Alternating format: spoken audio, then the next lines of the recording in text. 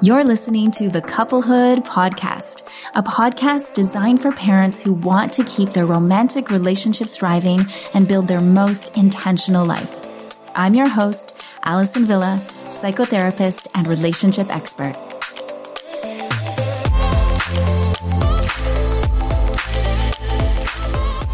Welcome back. So happy to have you here listening today. I am feeling a little bit nervous about today's conversation because I'm sharing my own personal story about my own postpartum depression that I experienced when our second daughter was born. And whenever I share my own personal stories, it's always with the intention and the hope that it will help you stay curious about what's happening for you. And I know from writing about this topic before and sharing my story on my own blog that this topic, it needs space and it helps so many when it is spoken about and normalized. So that's why I am sharing it with you today. I'm feeling nervous because I haven't spoken about it out loud. I've written about it, like I said, and I've been interviewed on other podcasts speaking about it, just generally, but I haven't spoken about it in depth the way I'm about to today. And I have my Kleenex here just in case. So thank you for giving me grace. If I do get emotional, I'm going to give myself that gentleness too, because I don't know. I don't know what's going to come up as I share with you. Let's start from the beginning. So our daughters are 2 years and 4 months apart in age. And why this matters is because when our second daughter was born, our eldest was 2 years, 4 months. So if you have a 2-year-old, you know that there's a lot of emotional development happening at that age. And that kind of was part of the mix of what became challenging for me as a mother of now 2 at that point in my life. And the first year, being a mother of 2 was the hardest year of my life to date. And I didn't recognize myself. And I also didn't recognize myself for a whole year. I just thought this was the new normal of having 2 kids. It must be really hard and you must feel really angry all the time. So I'm going to just start at the very, very beginning. So when our youngest daughter was born, it was January, and every January at this time, the end of January, which is her birthday, a lot still comes up for me because it was such a hard time. And I share that with you because if you have some sort of trauma or some sort of emotional challenge that you've ever worked through and you notice a certain time of year, I know children's birthdays can often bring up a lot. So her birthday brings up a lot for me every single year. Now, she was born at the end of January. It was this beautiful winter day. It was the kind of winter day where it had snowed and everything was covered and everything was white and silent. And she was born in the early hours of the morning. And I remember it was the beautiful home birth that I had dreamed of because our first daughter was born with medical interventions in hospital. And so that home birth experience was so empowering for me. I felt amazing. I was high on this birth experience for quite some time. Leading up to, giving birth, our midwife, I remember her and I having a little chuckle together about, your birth is coming up and it's part of the protocol to go through the symptoms of postpartum depression. And, she said, obviously you're a psychotherapist, so you know what those are. But she's like, I have to go through them with you. And so, she said, if you feel anger, anxiety, guilt, hopelessness, loss of interest in the activities that you find pleasure in, mood swings, crying, irritability, there's many symptoms to postpartum depression. And so she went through the list with me and she chuckled saying like, obviously you know what these are and you didn't have any challenges with your first daughter, with your own mental health. So everything is going to be fine. And we honestly, I remember having this chuckle with her about it. So our second daughter was born. And I had all those feel-good hormones. I felt amazing. I was totally high on love, on mothering, on what my body had just done. I just felt so incredible.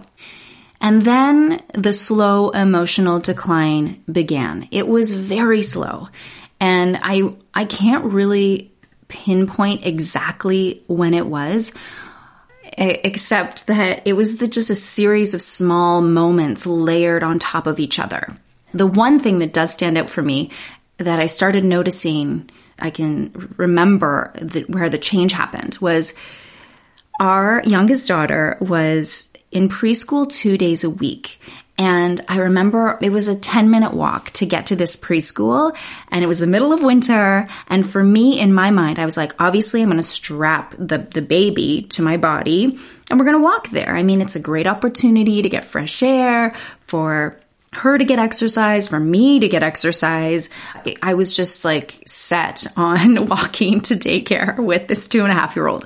And I'm laughing now because clearly that was not a reasonable expectation, because 10 minutes for a 2.5-year-old walking in the snow with all of their gear is just like a nightmare for them. And it was a nightmare for her, which made it a nightmare for me. And that was the first moment where, so I decided, okay, well, we're not walking. That's not enjoyable for anybody. So we're going to drive. We're going to drive 5 minutes to daycare. And that was hard for me, because that was the very first moment that I really remember thinking, okay, well, there goes that small little window of self-care out the window. And we, as parents, we do that. We make accommodations to meet our children's needs. And that is what I needed to do at that time. But it stands out for me because it felt really big, because there wasn't a lot of self-care happening, obviously. And that was just one way that I thought, okay, I got this. I'm going to get some outdoor time. I'm going to get some fresh air and movement. And it went out the window. And, for anybody who has a second or third or fourth baby, you know that waking up your baby from the nap is super common for those kids, because now you have the older kids' needs that you need to meet. So that really sucks. So I remember I'd wake up our youngest from her nap to go pick up our eldest from daycare. And it was such, oh my goodness, it was just madness. You've got 10 parents in this tiny cloakroom with all the kids and their winter gear, and they're climbing on the benches, and all of us are going through this together. And how are we going to get these kids dressed and get them outside? Meanwhile, you're still in your winter gear. You're sweating your butt off. I've got the baby in the bucket car seat. She's sweating. I'm like, please don't have a meltdown. The intensity is so real. I'm sort of laughing right now as I go through that story because I'm removed from it. But at the time, it was not funny. It was so stressful. All of I remember my body having a full stress response. Every time I had to get into that cloakroom, oh man, it was so intense. I remember another mom, and we met, we finally got the kids outside, and we had this moment together. And her facial expression was saying everything that I was feeling. And then, she had just had a baby as well. And obviously, our kids were both toddlers at the daycare together. And I remember her saying, I feel like the shell of the fun person I used to be. And I remember we hugged. And I later learned that she told me that she also, oh, there it is. That at that time, she was also struggling with postpartum depression and also didn't know it. And there we were, these two mothers, experiencing the exact same thing, but not able to recognize it or even say it out loud until years later. And as we moved along, we moved into the spring, and then the spring turned into the summer. And this is when I started noticing how angry I was, how agitated I was. And I didn't have patience for really anybody at that point, and especially for our 2-year-old and her tantrums, which are so natural for that age and what they're going through in their development. And so there she is experiencing emotions for the first time, right? That's what's happening for 2-year-olds. It's your brain is expanding and developing, and you're experiencing certain emotions for the first time. Like you're feeling frustration for the first time. Can you imagine feeling frustration for the first time in your life? Like, what is this feeling I'm having? It's so overwhelming. So there she is having big feelings for the very first time. So they're even bigger and they need so much more care and empathy. And I was not able to meet her needs consistently because I had lost the ability to regulate my own emotions because of what was happening for me. And so I was having this like less patience, more agitation, more anger, and then physically, my already small frame had become emaciated. And I am a lover of food. I love nourishing myself. I get great pleasure from cooking for myself, for my family. And no matter how much I ate, I could not seem to find my healthy weight. And I was nursing an infant, caring for a toddler, and it was literally taking everything out of me. And at this time, I was transitioning between my careers as a professional singer and dancer and into my psychotherapist practice. So I was crossing over. And so at that time, I was a performer and my body was open for public commentary. You know, I would have a performance and people would comment on how amazing I looked. How did I lose the baby weight? And it was this dissonance of how awful I felt, how weak and emaciated I felt versus how on the outside I was being congratulated because of the cultural expectations and these cultural celebrations of what beauty is supposed to look like. And it was almost offensive. It was almost offensive because I did not look well. I did not look well, and I was being congratulated on essentially being emaciated. And that was really, I felt like I wasn't being seen because I was like, I don't feel good. I'm angry. I feel like a shell of myself. And here our culture and our society celebrates this. It was really upsetting. I also learned later that severe weight loss is also a symptom of postpartum depression. So I had all of these clues along the way, but I was so in the weeds of just, having an infant and trying to care for both children and getting used to that new normal that I didn't know. I didn't know what was happening.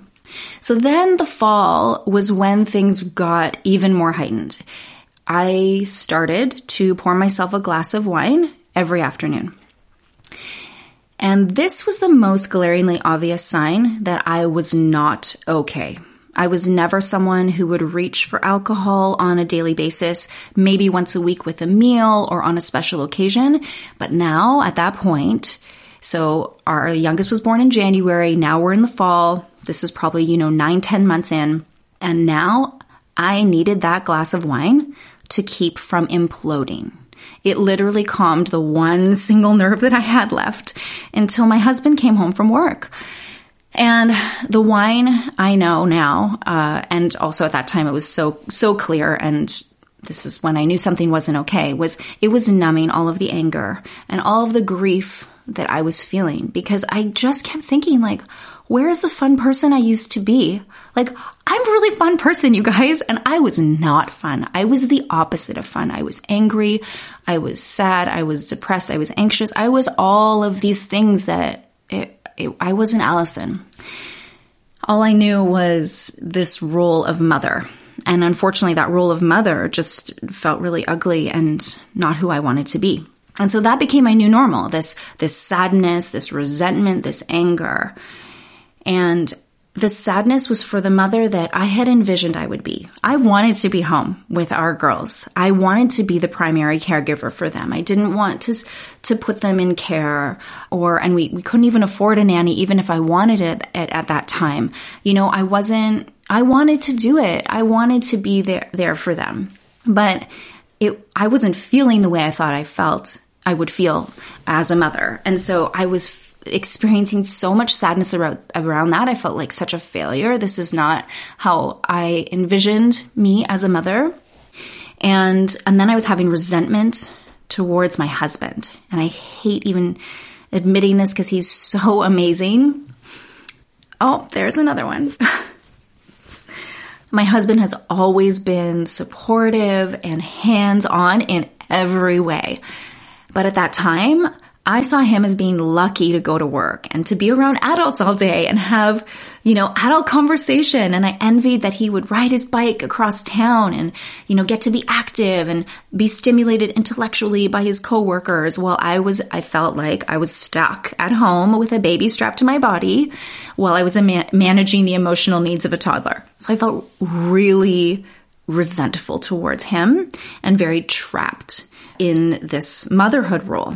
And then I also felt angry.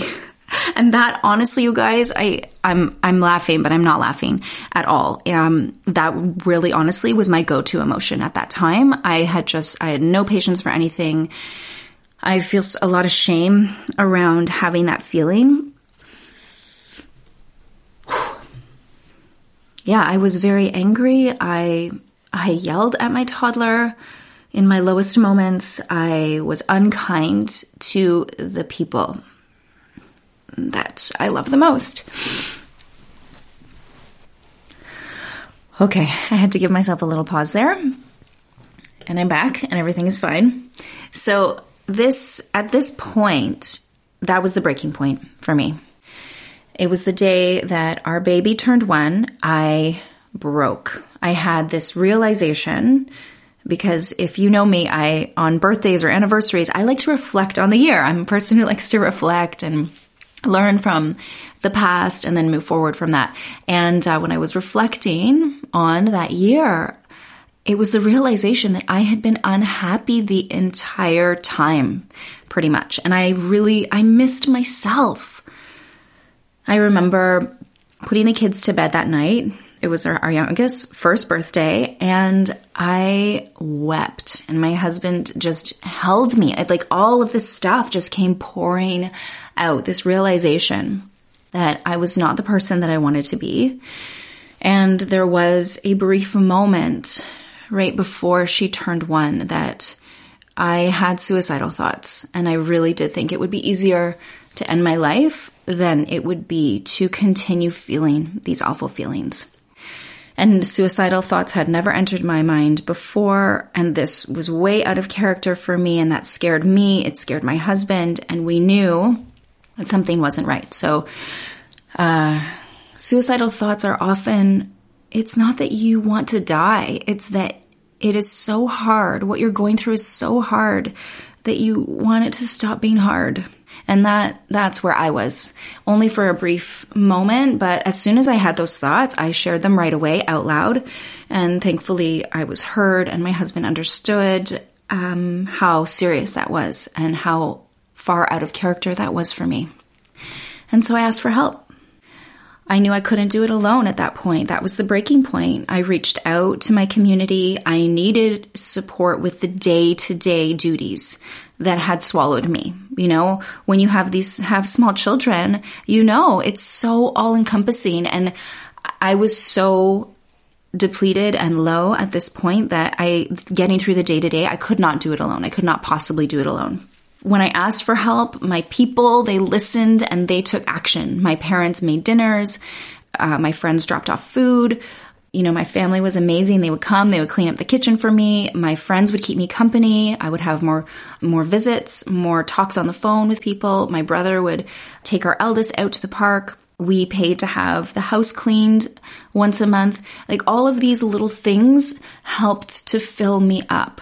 And I started to feel better. And I started to have glimpses of my fun self starting to come back.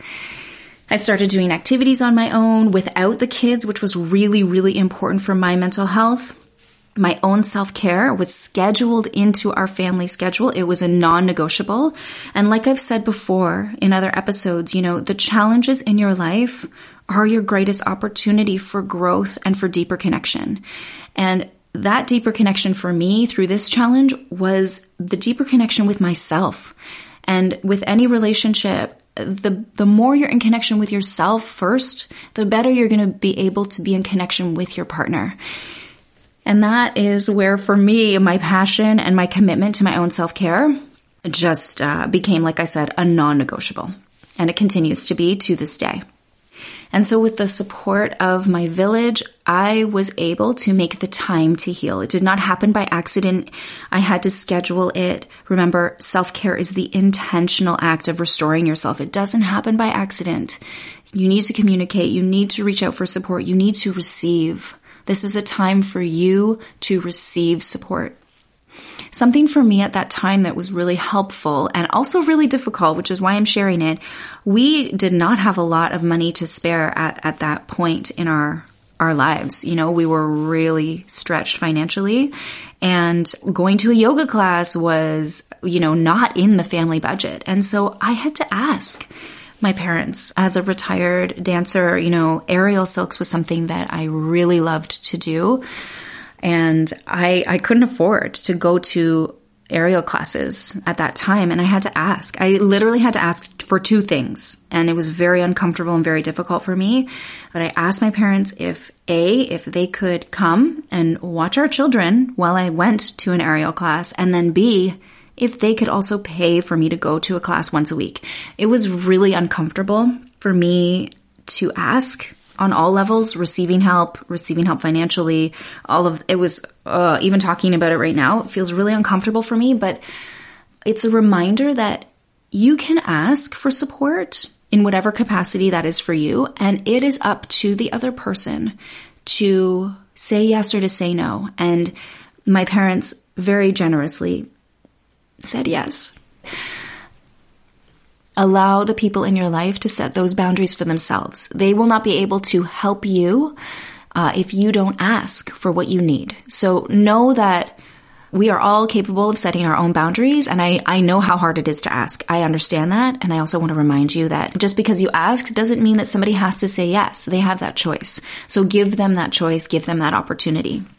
Every year at this time, the end of January, I am always reminded of that dark time when I suffered alone, not knowing why I was feeling what I was feeling with postpartum depression.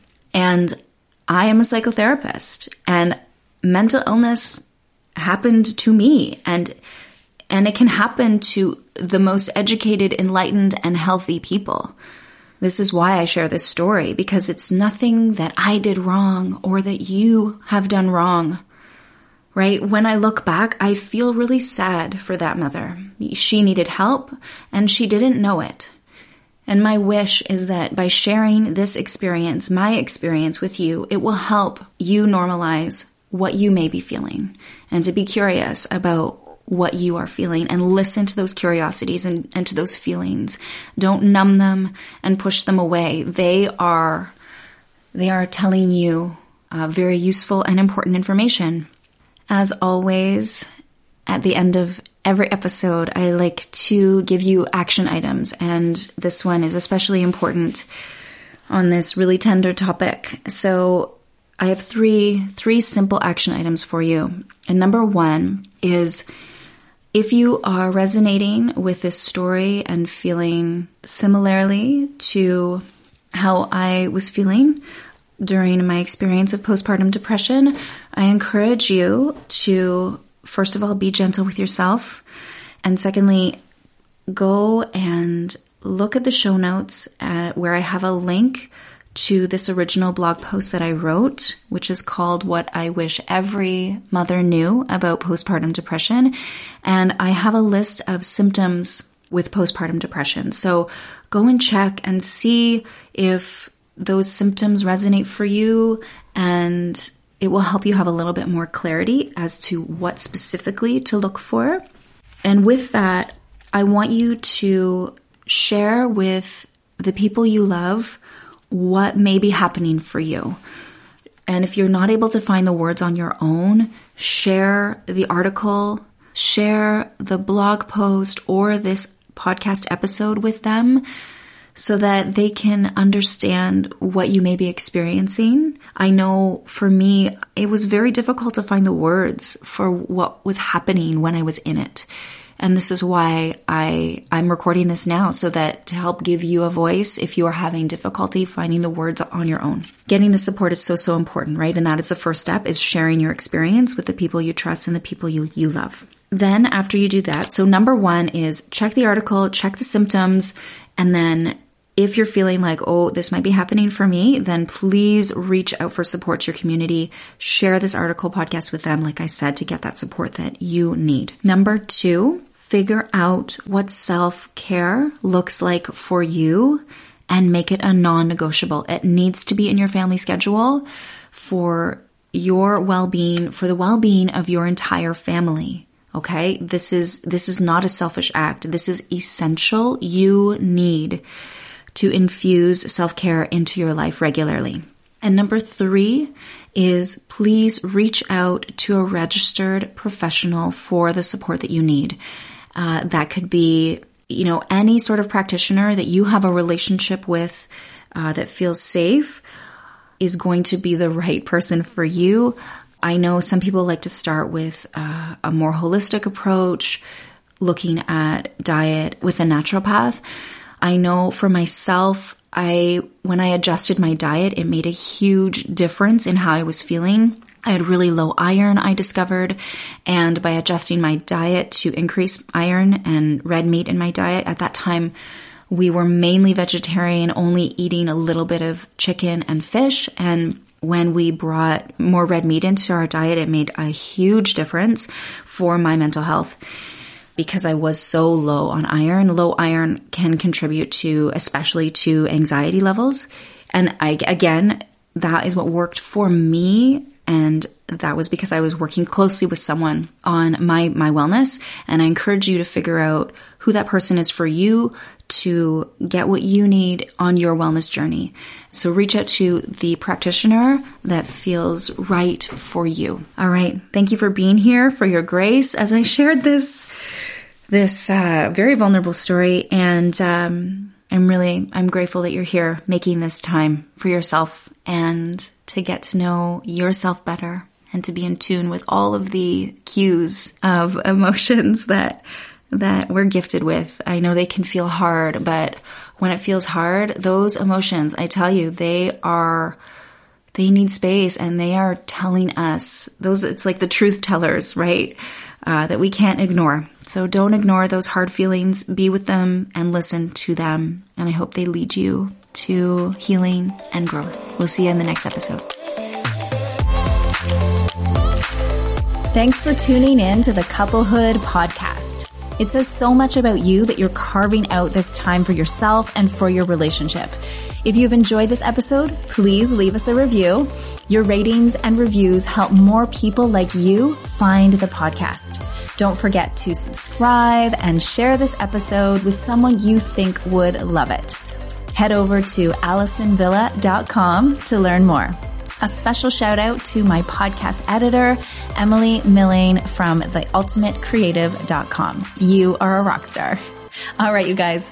Until next time, I'm Alison Villa, wishing you love on your couplehood journey.